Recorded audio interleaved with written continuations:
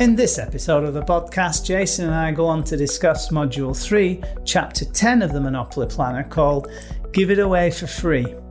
You'll find out also the importance of documenting your expertise and producing educational, actionable content that's 10 times better than anything anybody else could put out. And what's the trigger point in transitioning somebody from a do-it-yourself free proposition to them actually asking you for paid services.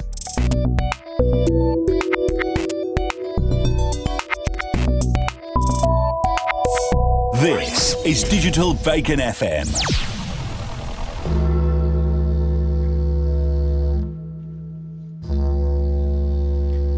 Bang on the top of the hour. Yes. 2 minutes past 10.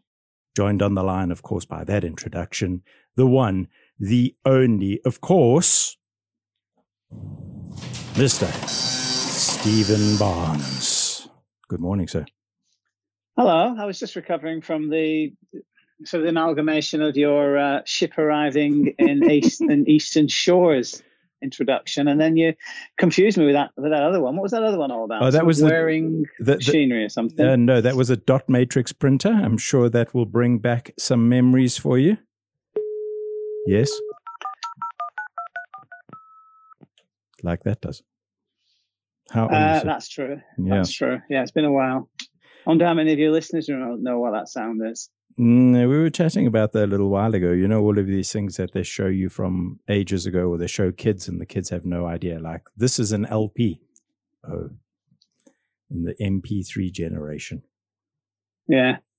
And you ask a youngster what a modem is today, they look at you as if you've come out of the ark, right? Well, when I was setting up the station, I went and bought a non-Mac computer. And that would have been painful, wouldn't it? It was very painful in that I've had Mac since the last one broke, which was 2005. And everything has always just come in the Mac. So you buy the laptop, it's got everything in it. You buy the computer, it's got everything in it. You buy a Windows computer, and then he says, well, you've got to buy this to plug in so that you can connect to the internet. So all of the other bits and pieces that you are not used to. And I said, well, what's that? What's that? What's that? You know, so I felt a bit daft. Anyway, that's the way it is. So today we are talking about, you are talking about giving it all away for free.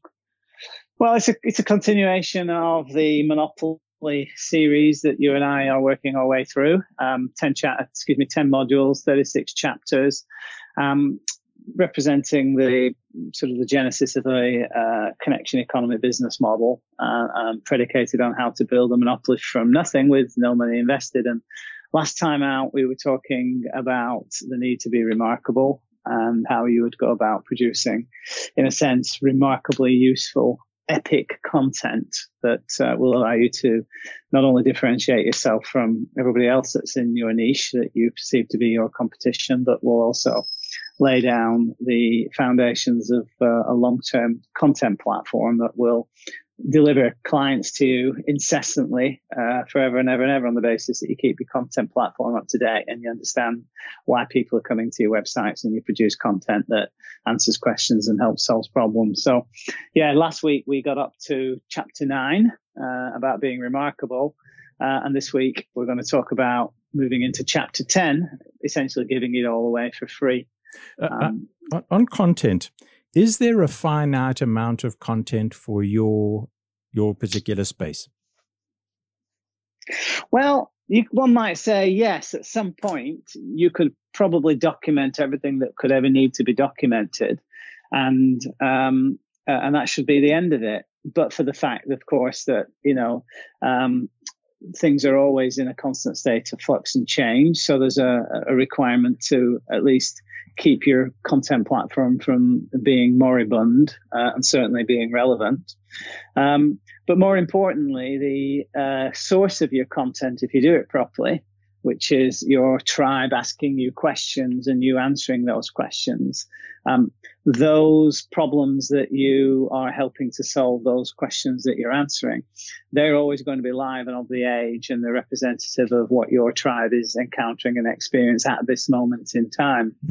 So whilst conceptually you could construe that your platform will end up with a finite number of sort of pieces of content on it. But the reality is that the way you go about generating your content is that you naturally are exposed to the vagaries and quirks of the marketplace, because those problems are being encountered today and they need answers that are relevant for today. So if you structure your proposition right and base it on, as I say, the ability to help people answer questions and solve problems, then no, there's no reason why your content should become sort of finite and there's going to be an end of it. In actual fact, what happens is that once you get to a point where you've got a really good rock solid sort of base of content, then ultimately the questions that you answer that are being asked by your tribe, they're all variations on the same theme. It's pretty much the same question being asked a different way. So by being able to answer that question, which is couched in a different way, you're augmenting your ability to map the knowledge graph in that niche, but you're keeping your content live and fresh and active, and you're telling Google that you remain relevant, live and active, because your content is being updated reasonably frequently, so the immigration department can see that it's not a moribund website, it's actually delivering value on an ongoing, continuing basis, because websites that are good and of the age are updated, because that's the way of the world. So whilst we are going through that sort of content update phenomenon, you come to understand that, it may well have been 3 or 4 years earlier that a question that was 97% like the one that you've just received in your inbox today means that you don't actually need to create a completely new piece of content to enter that question. All you need to do is sort of go into your library of content and then either send what you published several years ago to the person that's asking the question, or you decide what you're going to do is essentially update the content in some small ways, and just to make it point in time relevant, and then do it that way. So what we've discovered now that we've been doing this for 7.5 years or so, we've got more than 10,000 pieces of content, that a lot of the questions that get asked today are indeed, they've been asked a dozen times before in one guise or another. So what we're able to do is to go to our early content, which was answering the question by means of a simple podcast answer recorded into an iPhone, right, and then uploaded on an MP3 into the WordPress platform. Those early answers were only done via podcasts. So what we've done is we've taken a transcription service that we source through Fiverr.com, where you pay $5 for a piece of work to get done. So we've got a transcriber, and now whenever we have a question that comes in that we know we have previously answered, we will send the podcast answer to the transcription service. 5 or 6 hours later, we've got a transcription back. So we can then take that original podcast together with the new transcription text and post a new answer to that question. It's the same content, but it's transcribed, right? Which gives you essentially the same answer twice, one in the mere podcast version and one with a podcast plus a transcription version that's 3 or 4 years more up to date, if you will. So you've got the benefit of the original answer that's out there sitting in Google land and is being presented on the search engine results pages frequently when people are searching against that particular question query. And then you've got the completely new version of that, which is essentially the old version, but transcribed and presented in a different way. That is text and also audio. And Google recognized that as being a different piece of content. And so the cycle begins again. So just by essentially spending $5 or thereabouts, we're able to get an old piece of content to convert it into a completely new piece of content, because the material is still evergreen. The law was the same 6-7 years ago as it is today. So why not be creative in that way? And so to sort of ultimately answer your question, yes, there is a finite pool of content that you can develop if you think about it in that way, but you don't want to do that, and there are ways for you to be able to continue to build your content proposition in the way that, for example, I've just described, without having to break into too much of a sweat. And if you don't publish content, how long does it take before you slip down the rankings? Oh, well, that's a good question, because we never stop publishing content. When I look at the pages on the web that are sometimes on the results pages that are, adjacent to ours, I look at those results, and they can be 7, 8, 9 years really out of date, not very relevant at all. And they're not publishing aggressively in the way that we are, continuing to publish in that fashion. But the Google has got essentially 10 places to fill on the first page of the Google search engine results page, and they're looking for the most relevant content. I'm seeing from the competition that's up there, amongst us, that a lot of that material is kind of out of date, is dated. They're not publishing in the way that we are, as I say, but yet they're still appearing on the first page of the search engine result pages. So in the final analysis, I guess it's a question of who you're competing against in relation to a particular query, and what options Google have to deliver decent options for the searcher to review. So I think it's a surefire win if you continue to publish, but I don't have any direct evidence in our practice as to what happens if you stop publishing. But I do look at our competitors, as I say, and see that they're still presenting against those queries, and they're not updating anywhere close to we are. So I think there's still mileage in old content. Okay. But my advice would be to get a formula, as we've done, and just continue to publish, because actually the material is free, and when people come onto your website, they're searching for a particular answer to a particular question.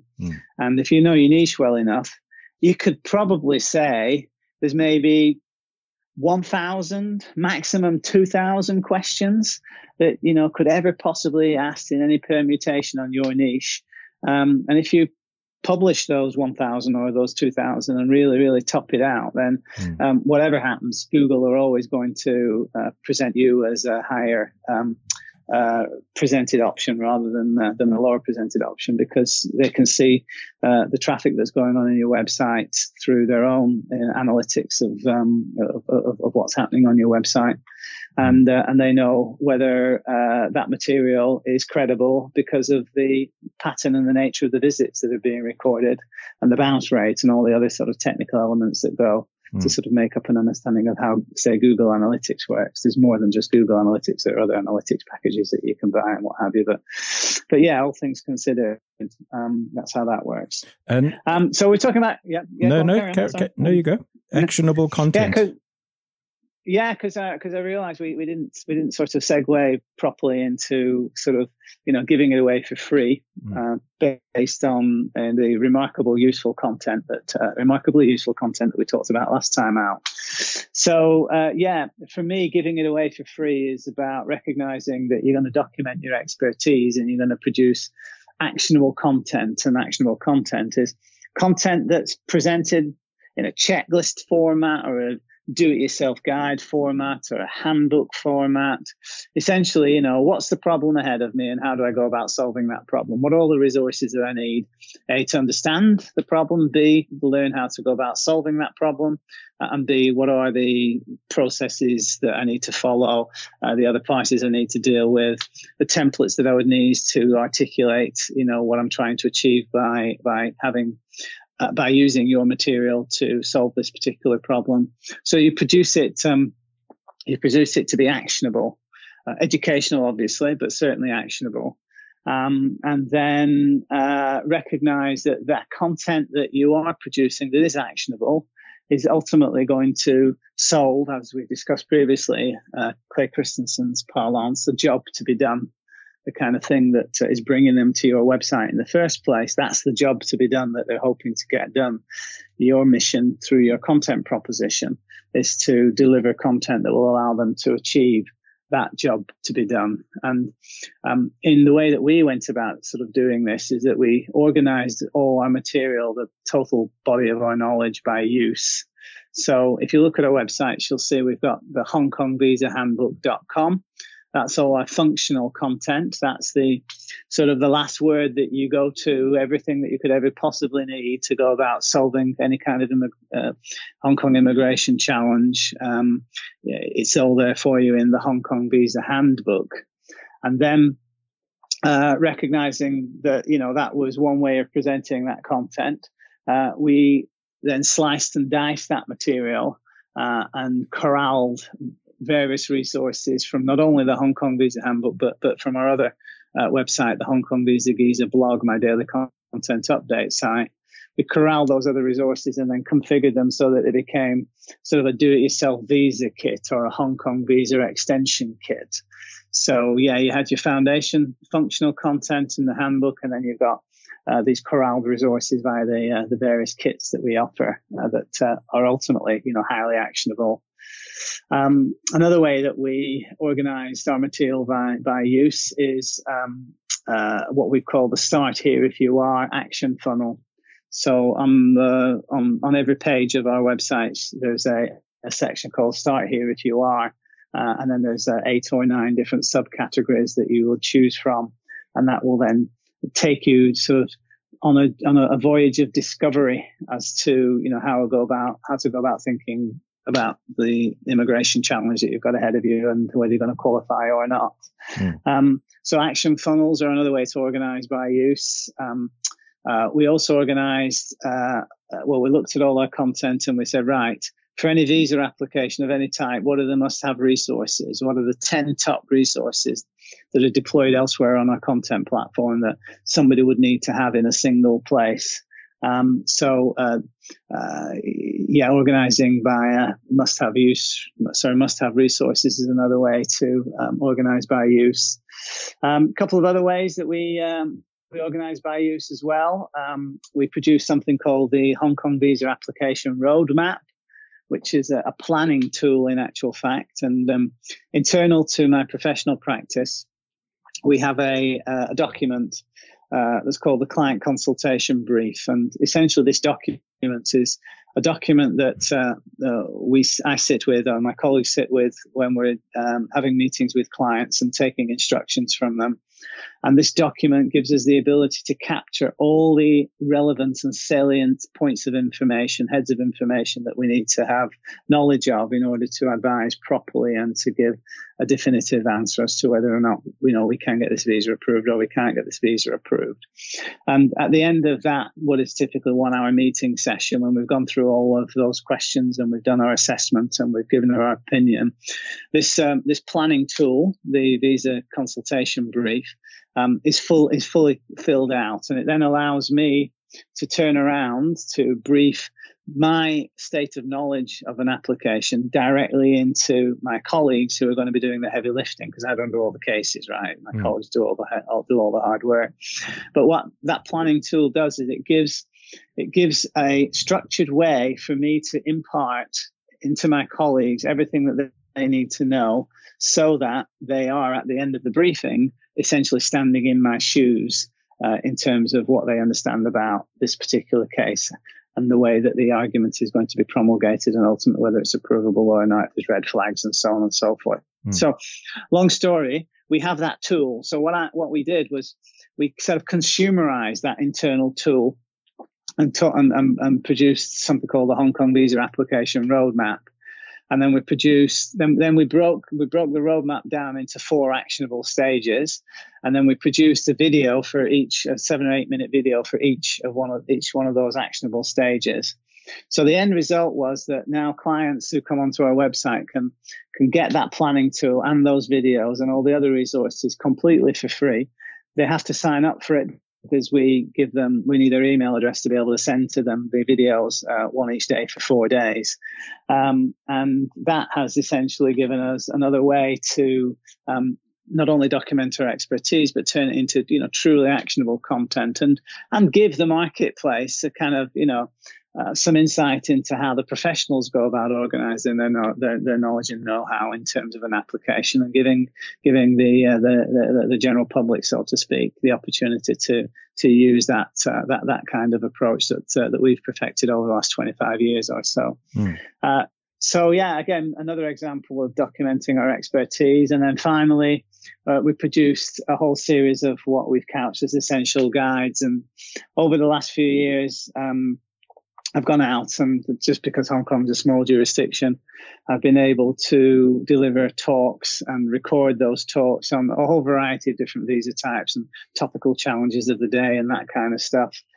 So we shoot those videos, and then we slice and dice them down, usually into between 10 and 15 small bite-sized segments, which gives us 10 or 15 pieces of content that we can publish over time, keeping our content proposition live and active, keeping Google happy with constant content updates, but most importantly, turning what was a 1 hour standalone presentation, before 40 or 50 people, into what turns out to be, 15 segmented, sliced and diced videos that allow you to chop in and chop out, looking for particular kind of information that you need as part of a process without needing to wade your way through a full 1 hour video to get what you need.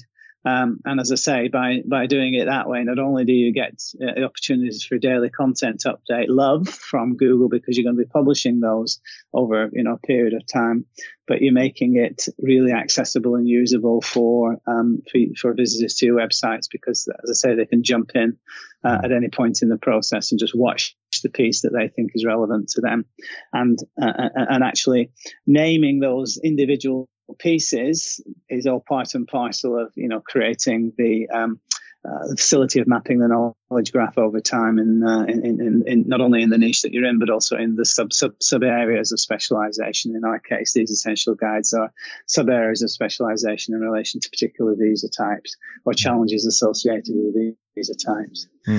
So, give it away for free, because if you give it all away for free and you've documented your expertise, two things happen, right?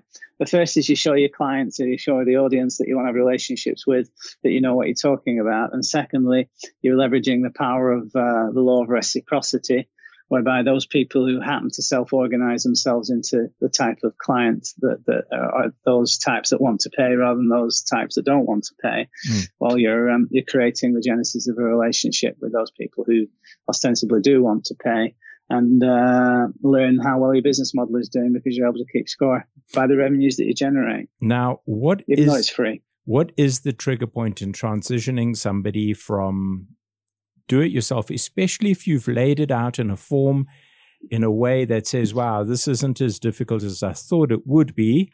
Let me just give this a crack. Is there something that says, hang on a minute, just click here and you don't have to worry about it? Not really, no. We let people conclude for themselves that our material gives them everything that they need, and now they're empowered to think about doing it themselves, but they self-organize in the same way as, well, it probably wouldn't apply to you because I know you like to get your hands dirty, but when it says the man who took the money out of my hand to get it done. I'm talking about. And then with some glee told me over dinner, there's two kinds of people in the world, those who like to pay and those who like to do things for free. And you don't do anything for free. And I think you paid for dinner as well, did you not? Yeah, probably. Yeah. No, so people self-organize into those that want to pay and those that don't want to pay. And the analogy I always give at this juncture is, well, I could conceptually go onto the internet and get all the research that I need completed to learn how to service my car myself.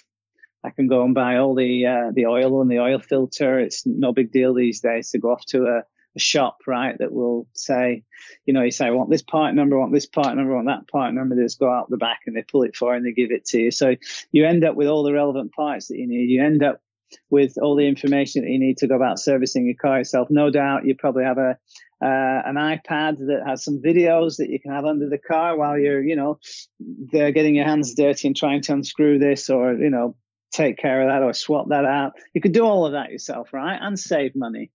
But in the final analysis, I'm not the type of person that wants to do that stuff. I'd rather pay somebody else to get it done. Just principally the same as you would in the main, because that's how the type of guy they are. Although I jest a little bit about the car mechanic example in your case, because I know you've got a dozen cars outside your place there, and you're always thinking about buying and selling and fixing things. You can't fix a single one of them. Well, okay. There was a point, right? There was a time where I had an aerobatic aeroplane and I pulled 80 kilograms out of this aeroplane, because everything is about power to weight. And not being mechanically minded, the guys in the hangar said, well, you can pull that out. So I pulled 80 kilos out of I think it was about a 900 and something kilogram plane. Actually, it was a little bit heavier than that. So you can imagine when you're losing 10% of the weight of the aircraft, its performance is better.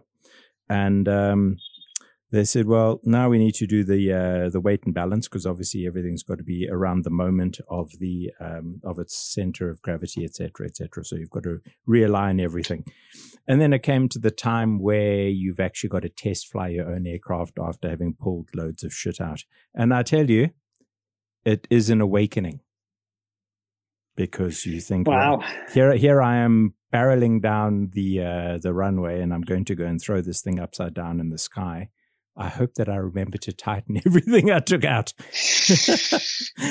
I always said you're a braver man than me, Mr. Black, a much braver man than me. I won't service my car myself because I'm frightened to death of breaking down on the freeway, and getting stuck there until somebody comes to save my ass. So never mind, aerobatic aircraft and helping sure it's all tight, when you're at 3,000 feet or whatever, pulling loop-de-loops. Yep. Rather you than me, sir. All right. So good, yeah, so just to tie it all together, right? If you go through the process of documenting your expertise in the way that I've just suggested, with some of the ideas, and sort of, slicing and dicing your expertise and representing it through a content proposition, give it away for free. By the time, the people you want to have relationships with have found you, have invested their effort and energy in understanding what the problem is, have come to conclude that, you're really the go-to place for this kind of stuff. And then if you've packaged a superbly developed service proposition, or a commercial proposition at least, where you've disaggregated and reaggregated value to reflect the realities of the connection economy, then, the old adage that I keep saying applies, is you can't compete against free. Means that actually your competitors can't compete against free. And if in that case, you may as well own free. Absolutely. Good man. We shall catch up hopefully on Friday. Okay, sir. Have a good day. Digital Bacon FM. Join us next time for more tips on how to document your experience and your expertise.